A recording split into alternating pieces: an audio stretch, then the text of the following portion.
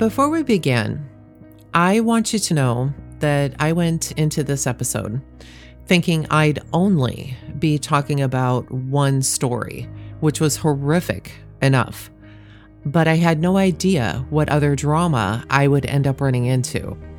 As it turns out, these two stories are so connected that they just had to be included together. So get ready to be angry, shocked, and likely very emotional as we dive into the disturbing details of a horrific crime. And I must warn you, this story may be difficult to listen to for some. It contains information about harm to a child, so listener discretion is advised. Welcome to the Beach House 34 True Crime Podcast. I'm your host, Christine Worth.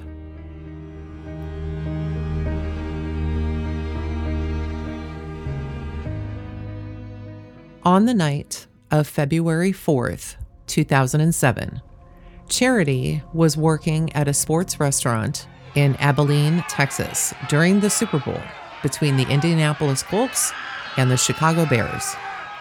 Despite being exhausted from working a full day on Saturday, she still had to work the night of the Super Bowl. It was one of the, if not the, biggest nights of the year for all sports bars and restaurants.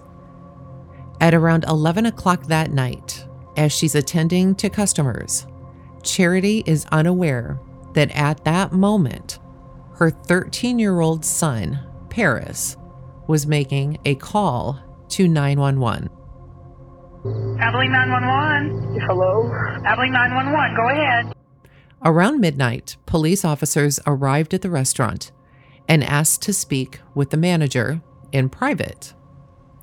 Not long after the police arrived, the manager emerged from his office and sought out Charity. She followed him back to the officers, and as you might imagine, her heart was just pounding out of her chest. The police broke the news to her that her 4-year-old daughter, Ella, had been hurt. That's all they would say.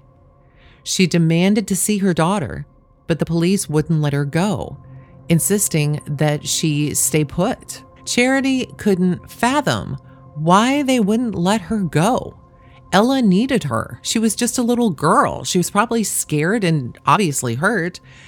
But as the reality of the situation set in, the officers dropped the final bombshell.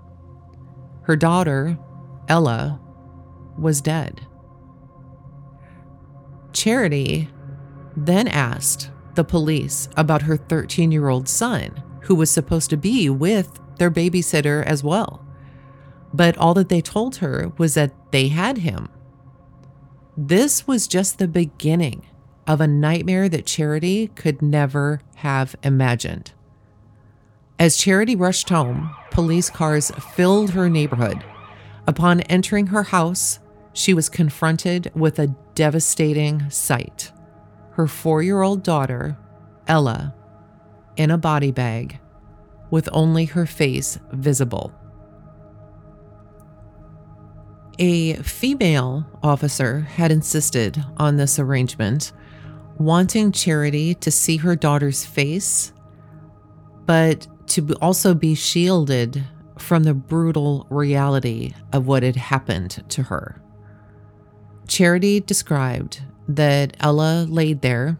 There was blood coming out of the side of her mouth and a large bruise on her forehead from being hit very hard. At this point, Charity just lets out a scream of agony and was speaking to Ella, kept repeating how sorry she was for not being there. And as if the shock of her daughter's death wasn't enough, the police had taken Charity's 13-year-old son, Paris, into custody, accusing him of murdering his little sister. The next morning, Charity found herself in a defense attorney's office and struggling with this incredibly difficult decision about her 13-year-old Paris. He had obviously been accused of murdering his 4-year-old sister, and she felt torn between her love for Ella and her loyalty to her only surviving child. When she arrived, Paris was alone, sitting alone in the back of the room. After some time, Paris talked. He said to his mom, quote, "You used to say that you would never have been able to kill anybody unless they hurt one of your kids. I bet you didn't think it was going to turn out like this. So what are you going to do now?" Now, Charity wasn't at the attorney's office to help Paris get released. She wanted to get Paris the help that he needed. She believed he needed to be placed in a mental institution to determine what was wrong with him. She didn't just want him locked up. Now, the defense attorney obviously wanted Paris to plead not guilty, and Charity knew this is not going to solve the root problem. She was terrified of her own son, and she didn't want him to come back home. The prosecution, however, wanted to give him the maximum sentence possible.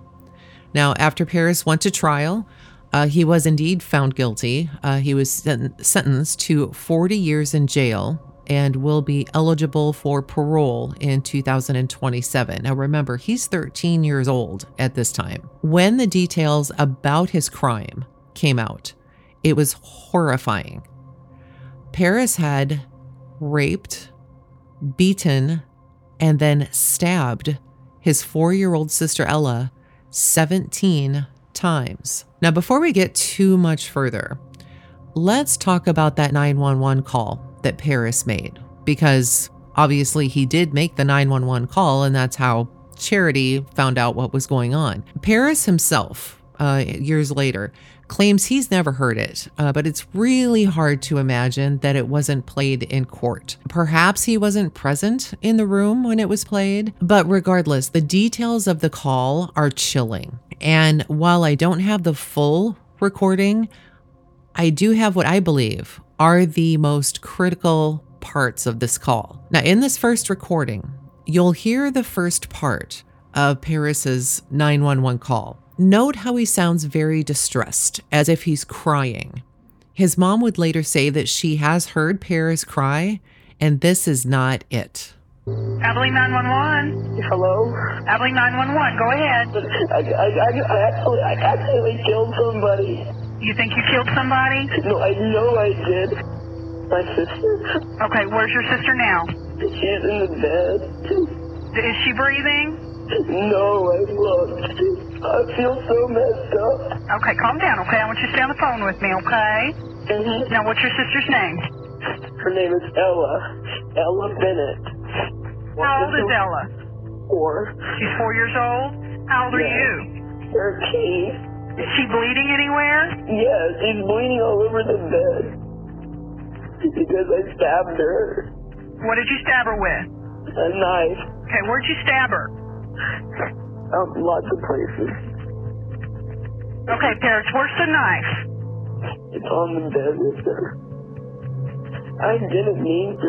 I know, Paris. Okay, I want you to stay calm for me, okay? I was so Okay, listen to me. Paris? Paris?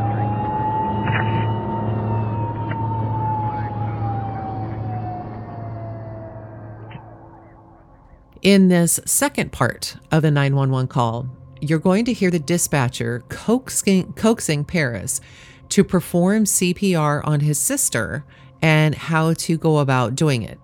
I want you to start CPR, okay? What I want you to do is take her off the bed. No, I know for a fact that she's dead because Do you want to go ahead and try? It might still help, okay? No, I don't think it'll help because... Come on, Paris, work with me. I know I stabbed her lots of times. Okay. Paris? Yes? Take her off the bed and put her on the floor. Okay, hold on. Please don't hang up. I'm not hanging up on you. I thought she was a demon. Okay.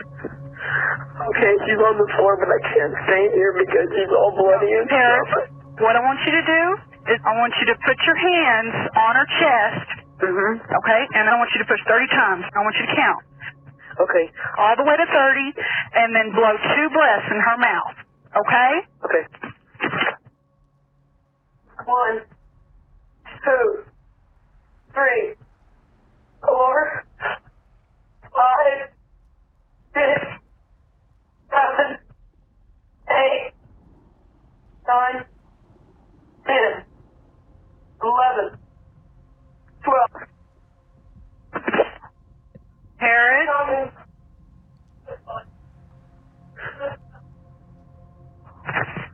We put it down. More information actually came to light about Paris's disturbing behavior during this particular portion of the call. Now, obviously, the dispatcher is instructing Paris to perform CPR on his sister, and as you could tell, he was reluctant to do so. However, as you heard, he eventually agreed and started counting off the numbers. Now, later on, it was revealed that he wasn't actually performing CPR on his sister. What he was doing was just walking around the house with his phone in his hand, counting out loud. He wasn't even in the same room as Ella.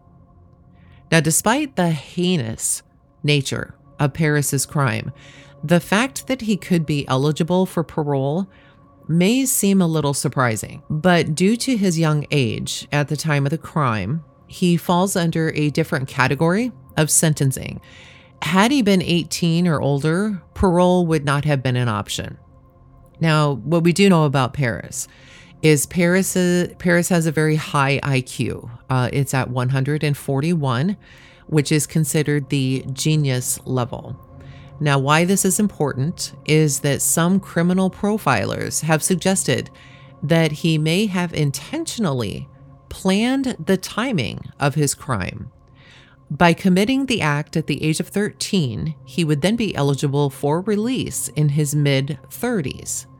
It's a disturbing thought, especially for his mom, Charity. Now, after Paris was found guilty and sentenced, of course, because of his age, he was sent to the juvenile unit in Brazoria, Texas. Now, following his conviction and sentencing, a court-appointed assessor approached Charity and told her that she deserved to know the truth about her son. Paris was a psychopath, but Charity, she couldn't accept it. She refused to believe it, and she felt that the assessor's diagnosis was wrong, that there must be some other explanation for his behavior. In the meantime, Charity had to go about living her life in the small town of Abilene, Texas, and this wasn't easy. She faced a lot of criticism and judgment from people in the community. They would constantly come up to her and ask her questions like, what kind of books did Paris read? What kind of video games did he play? Were there any warning signs? Or did you know that Paris was different? People would give her constant looks of disgust while she was just trying to run errands.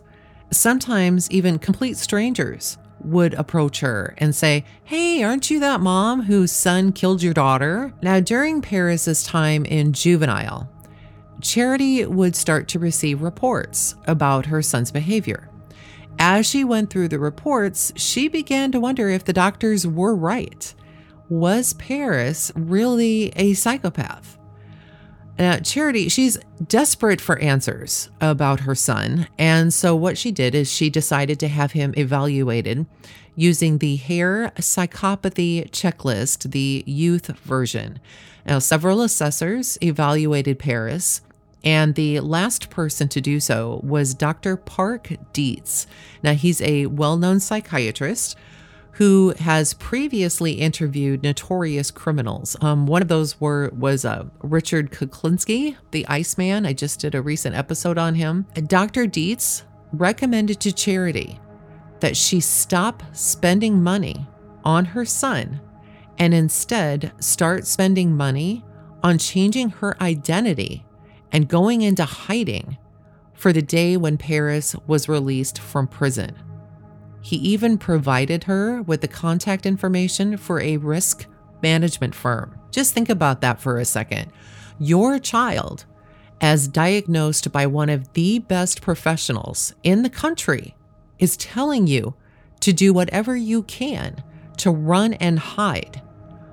Don't ever let Paris, your own son, find you, because the results could be devastating. Now, in order to understand the gravity of Paris's psychopathic diagnosis, we need to look at the definition of a psychopath. Psychopaths are known to be pathological liars, great manipulators, and lack any sense of right or wrong. They have little to no morality and show little to no empathy towards others. Now, to put this in perspective, let's say that you viewed a horrific car crash. You would likely feel shocked and distressed at what you were seeing. You may even begin to cry at the horrible scene in front of you. You may even start to pray. You would show empathy. These are all completely normal and expected reactions. Psychopaths, on the other hand, wouldn't show any kind of emotion. They may even just stare at the crash, hoping to see one of the individuals hurt, or better yet, suffering. No feeling would be moving through them, not shock, not fear, not sorrow for those involved, and definitely not empathy. As a matter of fact, this lack of empathy is a classic psychopathic trait. They are also notorious for being selfish, deceitful, and deriving pleasure from causing pain to others, whether that pain is physical or emotional. In childhood, many psychopaths actually exhibit cruel behavior towards animals. One example of this would be, say, tying two cats' tails together and watching them fight, which, if you remember, was exactly what the Iceman, Richard Kuklinski, did when he was a child. Later, it would be learned that when Paris was younger, his mom caught him throwing frogs from a balcony to the cement below. She took him down to see if any of these frogs had survived, and some had. But one in particular was very badly hurt. It was hurt so much that Charity wanted to just put the poor thing out of its misery, but Paris didn't want to. Now, some people believe that this was because Paris had some kind of empathy for the animal, but knowing what we now know of Paris, it's safe to say that he just enjoyed watching the animal suffer. Now, unlike many conditions, which can be managed really well or even cured altogether, psychopaths will never age out as they get older. They will always have it. It can be managed to an extent, but it will never be cured. Earlier, I had talked about how people in Abilene, Texas had a million questions for Charity about her son. And to approach her with those, especially so soon after losing her daughter, was, in my opinion, very, very cruel. But there is one question that stands out, one that I'm sure we're all asking. I know I did. Were there any signs? Now, there are home movies that Charity took, and these are available to view by the public, and you can see Paris playing with Ella. He tended to play, at times, very rough with Ella, at least in the short family video clips that were shown. But this, again, could just be roughhousing. You know, there's a fine line between playing rough with your siblings and showing that someday you'll be capable of murdering them. In one video in particular, he wraps his arm around Ella's throat while his mom is recording, and she has to tell him not to do that. It's almost as if Paris is testing Charity. He knows the video camera is on. He knows that what he's doing, he's not supposed to do, but he does it anyway as he lets his mom watch. Now, after she tells him to stop, he does very quickly. In another video, they are in the kitchen. Ella is in the sink taking a bath while Charity is doing some cleaning, and Paris is just randomly walking around the kitchen. Now, off camera, you can hear Paris ask Charity, "What's your least favorite word?" And Charity says, "What?" Paris then rephrases the question. He asks, "Your least favorite word or sentence?" And Charity responds with, "I don't know." Paris then says, "Kill Charity's children?" It's at this point that the video cuts out. In another home movie, It shows Paris and Ella, Ella at this point is maybe a year and a half, and they're playing inside of Ella's ball pit. Paris, at one point, he picks up Ella, rolls her over to the other side of the ball pit, at the same time saying, "I will kill you." If Ella is 1.5, this would put Paris at around 8.5 or maybe 9 years old. So it kind of makes you wonder, how long had he actually been planning this? In later interviews, Paris is questioned about the night he killed his sister. He is much older when he gives the interviews. He's well past 18 years old, and he's already been moved into an adult prison. There are 2 main interviews that I referenced. I will have these linked for you in the bio on Instagram. I highly suggest that if you're interested, you do watch them. It's one thing for me to explain them here, but quite another thing to actually watch Paris answer these questions in person. During the interviews, each time he's asked a question, he pauses for a few seconds before answering. It's as if he's trying to form the perfect answer that won't put him into any kind of jeopardy for his upcoming parole hearing, which is just a few years away. It's really easy to get drawn into believing him. He's well-spoken and polite. When he finally does speak, it's nearly monotone. There's no emotion. There's no facial expressions. I guess the best way to put it is that it's very flat. Even when he's asked about his crime or about his sister, the tone doesn't change. Now, a normal person would have their voice crack or their eyes would well up with tears, but with Paris, it's no more emotional than if he were telling you how he brushes his teeth in the morning. It's really eerie to watch. He does say that for many years, quote, "for many years, there was a big flaming ball of wrath in the pit of my stomach, and it was directed at my mother." He had determined that the best way to hurt his mother was not to kill her, but to make her suffer by getting rid of one of her children. Quote, "And I found a way to get rid of both of her children in one fell swoop." While it's never talked about in the interviews, or at least the ones that I watched, it is later learned that the night of his sister's murder, he convinced the babysitter to leave early. He told her that he and Ella would be fine. Ella, at this point, she's fast asleep, and so the babysitter agrees. He then watched some graphic and violent pornography, grabbed a knife from the kitchen, and went up to his sister's bedroom, where he then raped, beat, and then murdered her. Upon examining Ella's body, the autopsy report uncovered a specifically disturbing detail. The initial knife wounds on little Ella's body were not intended to be fatal. Rather, they were short and shallow cuts made with the aim of causing fear and pain. Paris does admit that after the first 2 stabs, he hesitated. He knows he could have stopped. He claims that there was a struggle inside of him. One part knew it was wrong. He loved his sister and, quote, would have turned the world upside down for her. The other part of him was the wounded, twisted, dark part, the part that had been in pain for so long. He wanted to cause pain, the pain that he had been feeling inside. He wanted to give it to somebody else. He said that as he was stabbing her, he struggled with himself to stop, but that he didn't put up enough of a fight with himself. By the time he had started, it was too late. In this same interview, he's very quick to point out that it's not like he was hearing voices or anything, or that he was crazy. He believes he is not insane and doesn't suffer from any mental illness, but then goes on to say that he's sure that most crazy people say the same thing.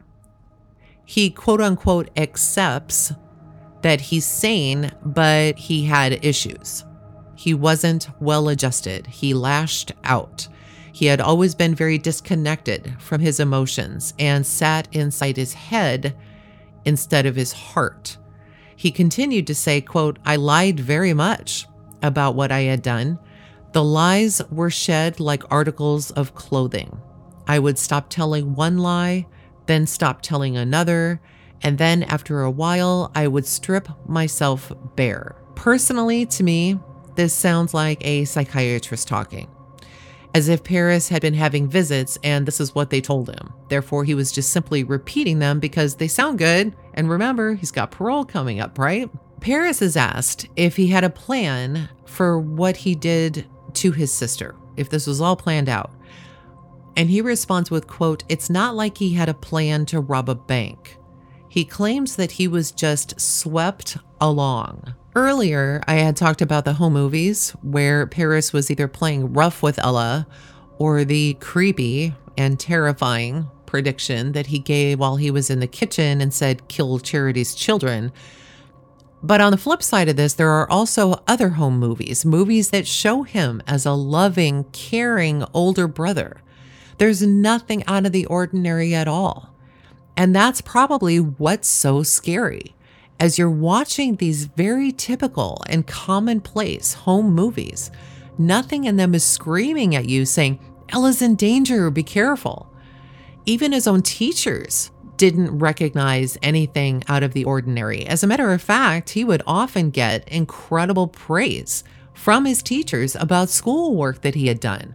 In one case, one letter that Paris received told him to keep up the good work and keep showing his fellow students the great example he was showing. According to Paris, quote, "For a few minutes after it," meaning the murder of Ella, after it happened, it almost seemed like it was a dream, like it hadn't just happened, because I had left the room and everything and I was just hyperventilating. And then I had walked back in and I had seen Ella. And when I did, it hit me like a punch in the gut that no, I really just did that. And I called 911 because I felt like I had to do something about this. Maybe they can do something. Maybe it's not too late. But when he personally was given the chance to quote unquote fix it by performing CPR on his sister, he instead just walked around the house. Later, Ella's body would be found off of the bed, so she was at least moved off of the bed, but she was face down. She was not face up as would be needed if someone was in fact performing CPR on her. In an interview with Piers Morgan, Paris is asked if he wants to hear the 911 call that he made. Now remember earlier, I had said that he claimed he'd never heard it. He responded to Pierce, no, he didn't want to hear it. He was afraid it would, quote, make him break down, and any sign of emotional weakness would be instant bait to predators when he had to go back into the public space of the jail. Now, logically, this makes sense, at least to you or me. But in Paris's case, he unlikely would have had any reaction at all. None.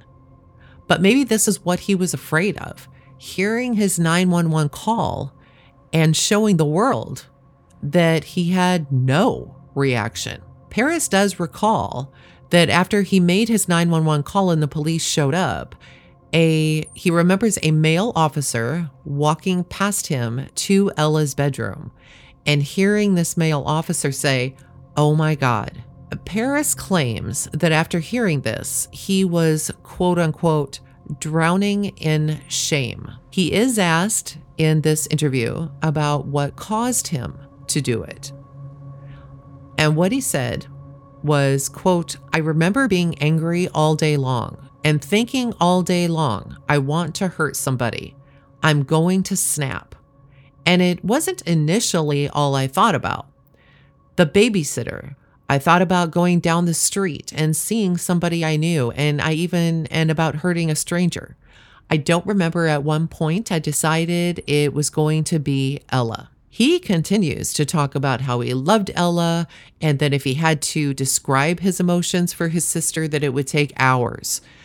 Quote, "I loved her with every fiber of my being."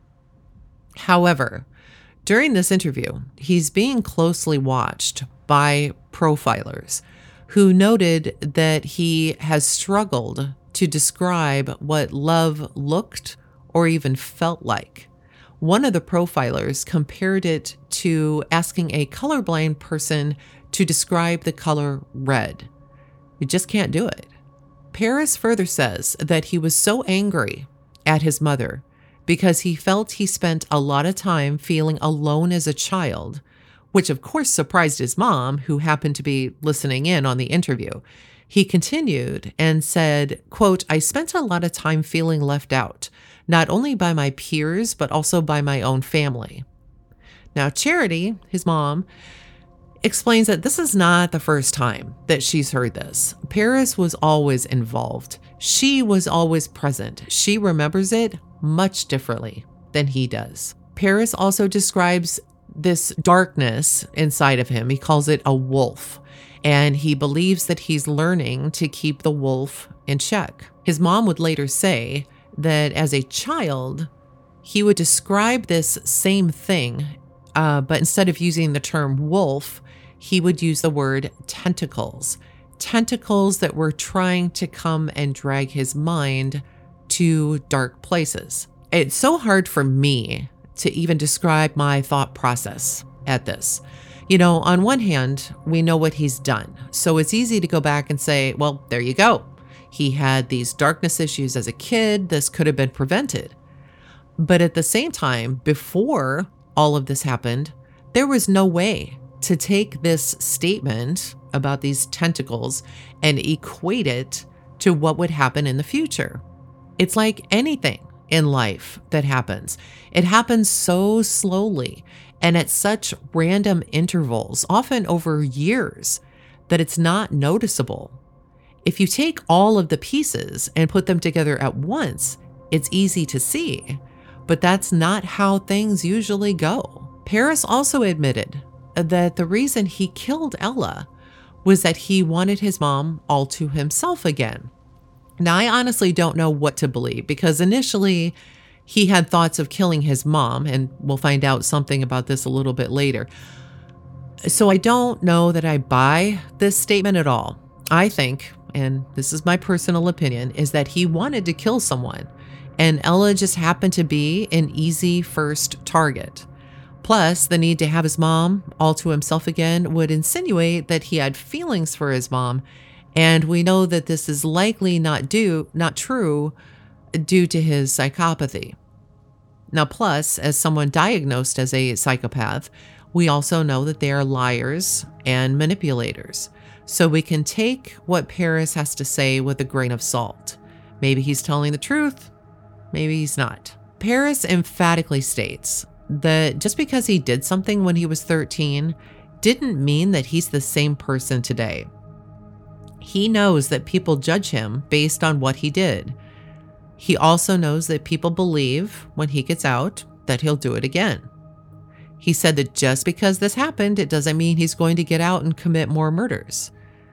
Quote, "When I get out of here, I'm going to prove you all wrong." After he says this, in the interview, he swallows hard. It's almost as if he's trying to convince himself of this as well.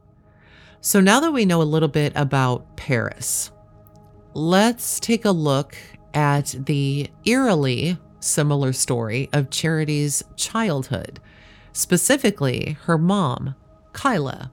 Charity has never had it easy. In 1980, her father was murdered. He had been shot multiple times in the foyer of his home. Charity's mom was only 29 at the time. Charity at this point was 6, and just 57 hours earlier, Charity's mom, Kyla, and Charity's father, Bobby, had gotten remarried in Las Vegas. Now, for years, the Bennetts owned a rather large trucking company that did extremely well. And a month after the funeral, Kyla, Charity's mom, was arrested and charged with murder. On April 10th of 1980, Kyla Bennett had been indicted for murder along with an accomplice in the death of Kyla's again husband, remember, of just 57 hours. His name was Bobby. It was also discovered that Bobby had a life insurance policy of $100,000 that was taken out in January of the same year, and that Bobby and Kyla had frequent fights over Bobby's girlfriend. The court documents also revealed that the accomplice who had supposedly been working with Kyla had attempted to recruit other men to commit the crime a full week before Bobby and Kyla got remarried. So here, Charity's father, Bobby, is dead after having been murdered at home. Her mom, Kyla, has been arrested for her dad's murder. And during Kyla's bond hearing, what she did is she took the stand and she testified. She was very calm. She referred to her late husband as Mr. Bennett, not Bobby. Kyla said that she held the position of secretary to the board of directors of her husband's trucking company before he died. And after he died, she had since taken over as president. So at this bond hearing, both Kyla and her accomplice were denied bail and spent the weekend in jail. Now, because she was in jail, the company was then turned over to a court-appointed receiver to handle the company while she was incarcerated. Just a handful of days later, Kyla's attorney had the company returned to her, even though she was still in jail. Now, during this proceeding, again, Kyla took the stand, but this time she invoked the Fifth Amendment 32 times. Intriguingly, it was discovered that Bobby had actually intended to have his remarriage to Kyla annulled just a few days after they got remarried. They got remarried in Vegas. This raised some questions as to why would they even go through with the wedding in the first place. Bobby had even begun to introduce one of his girlfriends as his fiance prior to him dying. Detectives were really puzzled by this until it was revealed that Kyla may have taken out a contract on her husband's life even before they rushed to Las Vegas and got remarried. Bobby's financial troubles, including unpaid bank loans and IRS issues, left most of their finances in Kyla's name. The couple's trucking company was also on the brink of bankruptcy, and it was speculated that Kyla believed that Bobby might just fold the company, leave her with nothing, take off with his girlfriend, and of course she'd be high and dry. It was said that during the trial was the first time that Kyla showed her first signs of emotions, as the district attorney displayed her late husband's, Bobby's, blood-stained shirt to the jurors. Now, Bobby Bennett, he'd been found shot to death, like we said, just 2 days after he remarried Kyla. They had actually previously divorced in 1973. So this wasn't like hey, they got divorced like a year ago and then got remarried. This is quite a few years in between. The autopsy revealed that Bobby had been shot at close range with very little chance to defend himself. He had died almost immediately. 4 bullets were removed from his body, and the time of death was estimated to be between 8 o'clock in the morning and 10 o'clock in the morning. The body was discovered by the nanny and part-time secretary for the trucking company, who, I might add, was also Kyla's friend, who, after she discovered Bobby laying there shot on the foyer, then went to a neighbor's house and called the police. Now, why she went to a neighbor's home instead of using a phone in the house, I don't know. But nonetheless, that's exactly what she did. So Kyla told police that she left her home, this is in Marietta, Georgia, around 8 o'clock in the morning with her daughter and her nanny after she had prepared a bath for her husband, who was napping on the couch in the den. They ran errands and visited Bob Bennett's trucking company, which Kyla, of course, managed. It wasn't until Kyla called home at around 10:30 in the morning to check on her husband that she learned from a police officer who had answered the phone that there had been trouble at the house. And so she immediately returned home. The prosecution wanted to demonstrate that Kyla who stood to benefit from a $100,000 life insurance policy, that she conspired with a part-time worker of the trucking company, who was her accomplice, to orchestrate Bobby's murder. Now, ironically, or however you want to look at it, Bobby actually failed the physical examination, so he didn't even secure the life insurance policy. So on the other hand, here's the defense. They're arguing that Bobby, who was a high roller, he drove a white Rolls Royce, he had a criminal record, he had numerous enemies who had stronger motives for wanting him dead. They all placed the blame on just some unknown person. Bobby was also, the day that he was murdered, robbed of at least $21,500 worth of jewelry and cash. Additionally, the bullets that were used in the murder had been out of production for almost 3 years, which raised questions about whether a professional hitman would have used outdated ammunition, because they're saying that she went out and hired somebody. Professional killers also rarely steal personal effects from victims. So in case you didn't know that little tidbit, there you go. So of course, during the trial, they have all kinds of witnesses come up on the stand. And one of them was a woman who claimed to be Bobby's fiance. And she had testified that they had had a violent quarrel the day before Bobby was shot. Bobby had told her to vacate a leased condo, which was paid for by Bobby, by a certain date or face forced eviction. This fiance was also once barred from a Buckhead tavern for allegedly threatening Bobby with a .38 caliber revolver. Now, a .38 caliber is actually the same type of bullets that were found and used in the shooting. However, the gun used in the crime, in the murder of Bobby, was never found. Now, the woman, she's up there on the stand wearing a 1.9 carat diamond ring that Bobby had allegedly given to her in December. Now, this is December. The life insurance thing was supposed to be taken out in January, and that involved Kyla, not this fiance. The fiance denied that their relationship was stormy and violent, but admitted that it was strained due to the power struggle between Bobby and Kyla over money, the house, and the control of the trucking company that Kyla now owned and managed. During her testimony, she also revealed that her relationship with Bobby had been strained, especially because he also had ongoing relationships with other women. They had also argued about his plan to remarry Kyla. So Bobby did tell his quote-unquote fiance that, hey, I'm going to remarry my ex-wife, but the reason for this is that Bobby believed it was the only way that he could regain control of the house and the company. Other witnesses also took the stand and admitted that Kyla, she had been working tirelessly to keep the business afloat, often working long hours and weekends while Bobby was nowhere to be seen.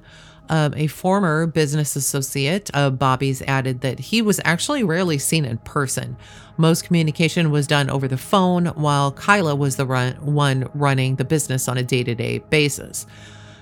The fiance further revealed that Bobby had sent her a telegram demanding that she get out of this condo, or face the prospect of having her belongings thrown onto the street corner by the sheriff. Now, the fiance described this as childish and admitted that Bobby was so incensed by her refusal to leave the condo that evidently Bobby had rammed his car into hers in a parking lot of a local restaurant. So she also shared that Bobby had kicked her coffee table and shattered the glass top on a previous occasion. Another witness, the fiance's roommate, alleged that Bobby had killed her cat and stolen jewelry along with a .38 caliber revolver from the condo while they were both away. Now remember, a .38 caliber is the same type of gun that was supposed to be used in the murder of Bobby. This fiance continues to testify and says that during the time that Bobby and Kyla were in Las Vegas preparing to get remarried, they had been speaking. Bobby and his this girlfriend had been speaking to one another. And she said that Bobby wanted to have his marriage annulled. She further testified that she had been, quote unquote, terrorized by Kyla, who repeatedly called and visited her, demanding to meet. So in the trial, the live-in nanny, who was also that personal friend of Kyla's, she got on the stand and testified. And she recounted a conversation that she had with Kyla. According to the nanny, one night, Kyla told her, quote, "I have something to tell you. I've taken a contract out on Bobby." The testimony served as a critical piece of evidence for the prosecution, proving that Kyla, she had actually conspired to have her husband killed.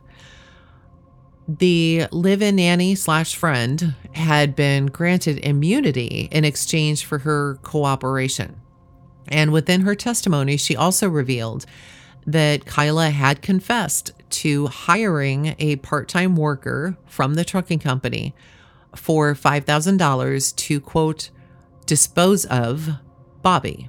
The witness at first, she thought that Kyla was just angry at her husband and that it would pass. Seriously, who sits there and just makes up this stuff about, hey, I'm just pissed at my husband, so let's just go ahead and let's pretend that we're going to take a contract out on their lives.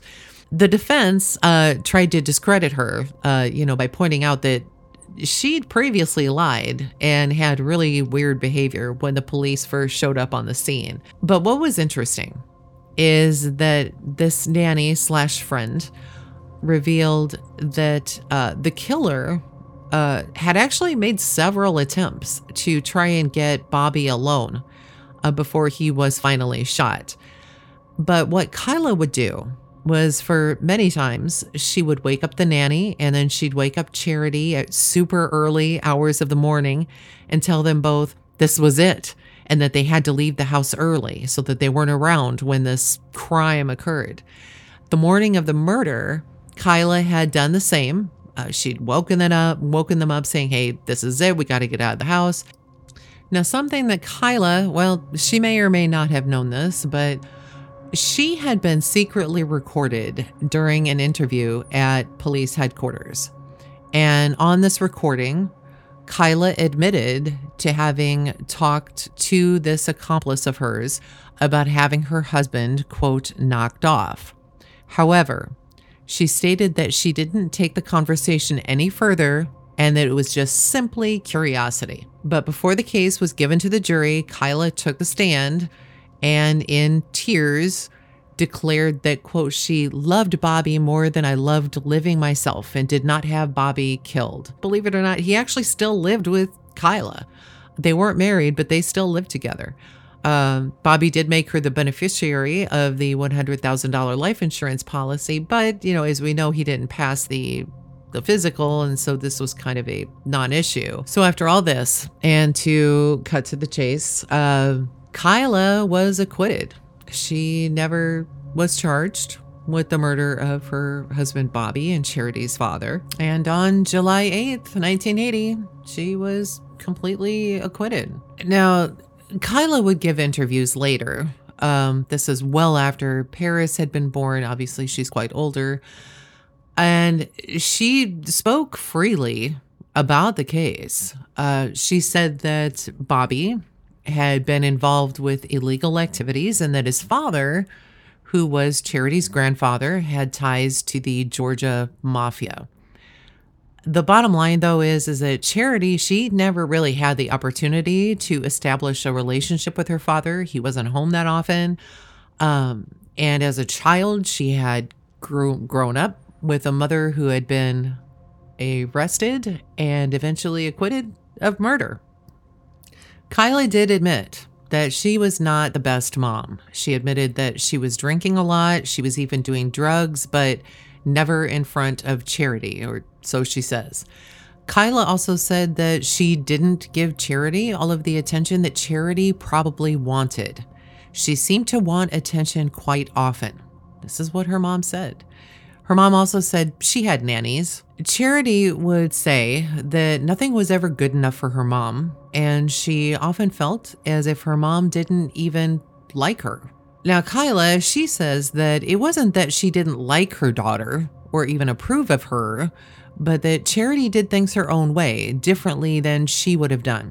Quote, "I chose to be a mother and have a life. She didn't seem to mind at the time, but as she got older, she seemed to resent the fact that I had a life too, besides just her." She also said that from the age of 12, her and Charity's relationship was up and down. Charity would get mad at her mom and just simply belt out, "Well, you murdered my dad." Kyla said that Charity, she was a good manipulator, and then said, "Well, we all are. Paris is, Ella was, and I'd be lying to you if I said that I wasn't." She said, Kyla also said, "My other daughter didn't have as good of a teacher because I don't need to manipulate any longer with running the trucking company, and I don't have a jury to manipulate." And listeners, just sit with that for a second. I don't have a jury to manipulate. Now, Charity, in one interview, she is specifically speaking of her life and what her life was like prior to Paris and everything happening. She says that when she was 17, she was strung out on heroin. She left school in the 10th grade and her mom kicked her out of the house. She had literally nowhere to go. Eventually, though, Charity did get herself sober. And she went back and she finished high school. She graduated even with honors. And even though she was sober, she kept waiting for the day when things would get better. Everyone told her it would. Eventually, everybody says, "Hey, don't worry, things will get better." But she felt that life was just getting way too hard.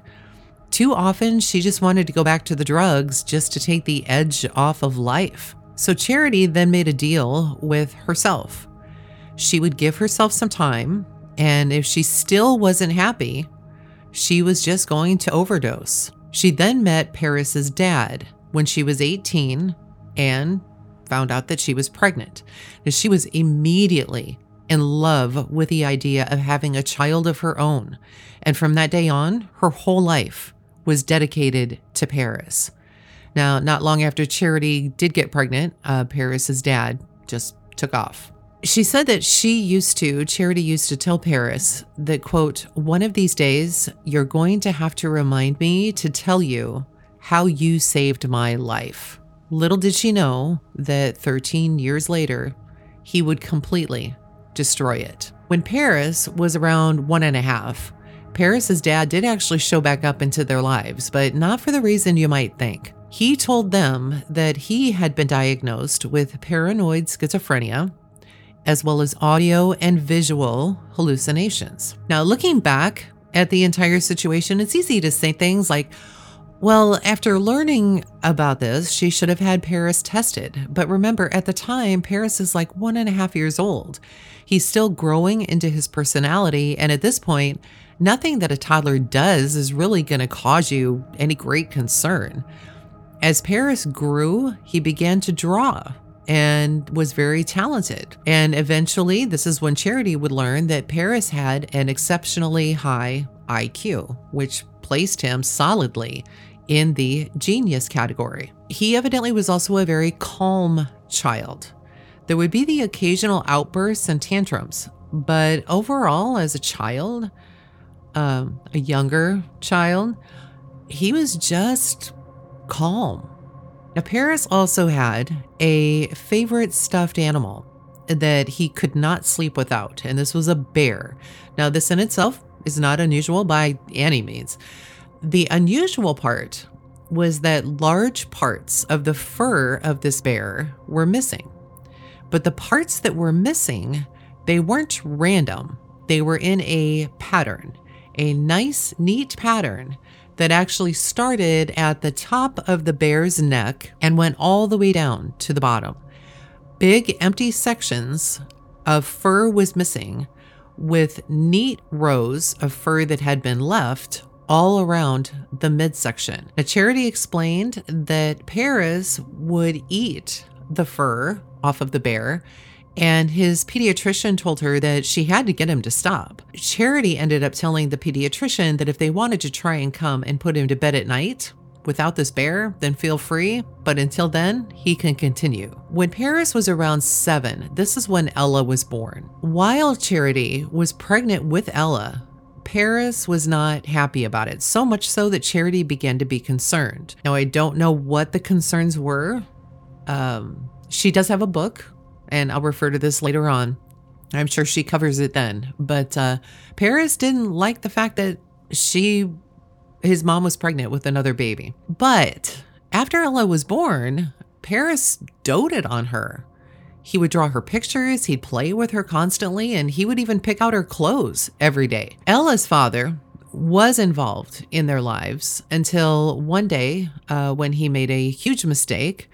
Ella's father was also not without his own issues. He had alcohol problems, and one day, Charity received a phone call when Ella was very young that he had been hospitalized.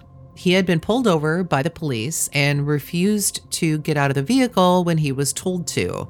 As the trooper approached and the trooper reached inside his vehicle, he sped off, dragging the officer 75 feet up an exit ramp. Now, the officer ended up shooting him through the leg, and when Charity found out what had happened, she was done with them. She didn't want her kids drugged through that kind of life. Now, Ella, in turn, she adored her big brother. She always had to be doing what Paris was doing. When Paris was 12 and Ella was 3, Charity had a relapse, and she again began using drugs. This time it was cocaine.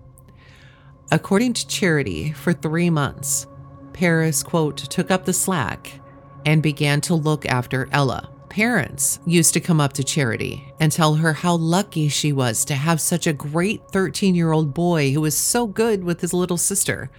All of their friends and family used to comment on how good Paris was with Ella. Now, Kyla, she also talked about how much Ella loved her big brother, but she further noted how different Paris and Ella were from one another.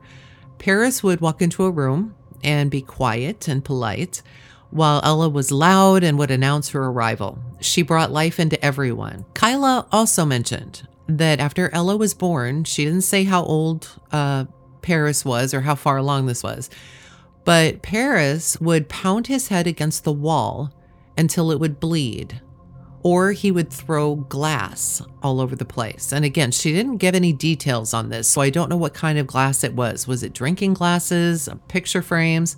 Nonetheless, she explained that she always thought that Paris would take it out on Charity and never dreamed he would take it out on Ella. But we later do find out from Kyla that in November of 2006, so just 4 months before Ella was murdered, Paris attempted to stab Charity at home. So this time, both Kyla and Charity, they teamed up and they took Paris to a psychiatric place in Wichita Falls. He was there for a while. I couldn't find out how long, but when his time was up, Charity wouldn't allow her mother to come along. Kyla learned, or at least she said she learned, that Charity had been told that Paris had homicidal tendencies and that he should stay to continue treatment. But Charity decided instead to bring him home. Kyla continued to talk in these interviews. Quote, "We knew, all of us knew, that there was something wrong with Paris. Charity knew, I knew. From the time Paris was born, he was different. He was never real social or affectionate. And when Ella was born, he wasn't the center of the universe anymore, and all of a sudden he couldn't do anything right." Like Charity, Kyla was horrified at what Paris had done to Ella, but like Charity, Kyla also never stopped loving Paris. She had actually offered to pay all of the expenses for a mental institution for Paris if that's what was needed. If he had to be there his whole life, then so be it. Now, even though Charity and her mom Kyla's relationship was strained, they both still did what they could for Paris. They never wanted him to feel as if he were alone. When Paris talks about his grandmother, Kyla, he describes her as a cold and collected woman, quote, just like he is. Now, this statement alone just literally chilled Charity. So much so that after Ella had been murdered, she decided to drive to Georgia to have a second look at her mom's case. Charity ended up talking to an officer who had transported her mother the morning her dad died and was provided some actual physical notes on the case. The notes said that Kyla was very calm and even smiling at times as they took her in. They had found a napkin that Kyla had drawn on, and what it was, this drawing on this napkin was the map of the house, and it indicated which door of the house was unlocked that day. Charity really thought that there might be some kind of biological reason why her son was the way he was, just because of the similarity to her mom. Later, Charity found out that her mom, Kyla, had been also sending books to Paris in prison. Now, this sounds fine until you realize what kind of books they are. They happen to be graphic novels about murder and rape. Charity was so angry that she told the prison that Kyla could not send him any more books. She could call him, she could visit him, but she could not send him books. So what Kyla and Paris ended up doing was suing Charity. Paris even went so far as to request that Charity's parental rights be terminated and that he wanted his grandmother, Kyla, to be his guardian instead. Paris would write Charity letters telling her to get out of his life, that she wasn't good for him. Charity, though, felt that her mom might have been influencing Paris. She told Paris, look, this isn't your choice. She was going to continue to do what was best for him, and that was to be a good parent. She told Paris flat out, be wary of your grandmother because, quote, she is just like you. Now, Kyla, of course, has a totally different story. She said that Charity threatened not to speak to Paris any longer, and so Paris eventually dropped his lawsuit because of this. Now, I don't know if Kyla ever dropped her lawsuit or not, but nonetheless, this is the information we have. Because of Charity and her mom being so estranged, Kyla didn't know that 6 years after Paris had gone to prison, Charity had another child, and this child was a Phoenix. Kyla only found out about this because Charity had posted it on her Facebook page. Now, Phoenix, he had been born with a severe heart defect. At 6 days old, he had to have open heart surgery. He got through it, and after he was released, he had to be on heart medication and have a feeding tube. Now, Charity, after Phoenix was born, called and told Paris that he had a younger brother. She said that after she told him about the heart defect, he cried. She had never heard him cry like that before, ever. Now, I personally may be pessimistic about this, but I wonder, was he really crying? I mean, really? Paris told his mom something to the effect of, quote, after everything I did to you, it's not fair that you have to go through this again. Now, even though Charity did make Paris aware of Phoenix, you might be feel personally a little sketchy about this. I know I did when I first heard this. She is very, very careful about what she tells Paris when she talks with him. One of the concerns now is not only for the welfare of Charity in the event that Paris is released, but of course, Phoenix. Even though she has been strongly encouraged to stop visiting Paris or having any communication with him at all, she just can't bring herself to leave him and just can't find herself to break off that contact. Now, in one interview, Paris is asked if everything that he did, killing his sister and then getting arrested, taking both children essentially away from their mother, achieved his goal in punishing his mom. He responded that no, he didn't ever feel like he had achieved a goal. He goes on to say that he doesn't believe he's a monster. He believes that based on, quote, the most recent information in the Manual for Mental Disorders, that people run on a spectrum, And that why should he be considered the same person today as he was when he was 13 years old? Again, he's logical and obviously looking for a new way to describe himself. Maybe he's looking for some kind of loophole that will make him appear less dangerous so that he can, in fact, get out on parole. It should be noted that Kyla does not believe that Paris is a psychopath. Or, my guess, maybe, she just recognizes something of herself in Paris and is afraid to label him because it may mean that she would have to label herself. Now, I know I've mentioned this before, but as of the date of this recording, Paris Bennett is currently at the Ferguson jail in Midway, Texas. He is 29 years old, and he will be eligible for parole on February 5th, 2027. His maximum sentence date, if he doesn't get this parole, is set to expire on April 2nd, 2047. So you might wonder, okay, so what's up with Charity now? Well, on June 23rd of 2021, Charity did post an update on her Facebook page, and here is what it said. Quote, Phoenix, who is 8 now, is still amazing and super smart. Had his IQ tested 132. Funny, moody, stubborn, and very attached to his mama. This spring, he was formally diagnosed with ADHD. About 2 months ago, I leased my city house and moved out to the country to be closer to my mother, who was still dealing with stage 4 cancer. At some point, the cancer spread to her brain, but being the badass that she is still living the fullest life she can. I just make sure she doesn't fall over doing it or overexert herself or get eaten by the alligators in our lake that she feeds every morning. And finally, Charity gives us the best news ever.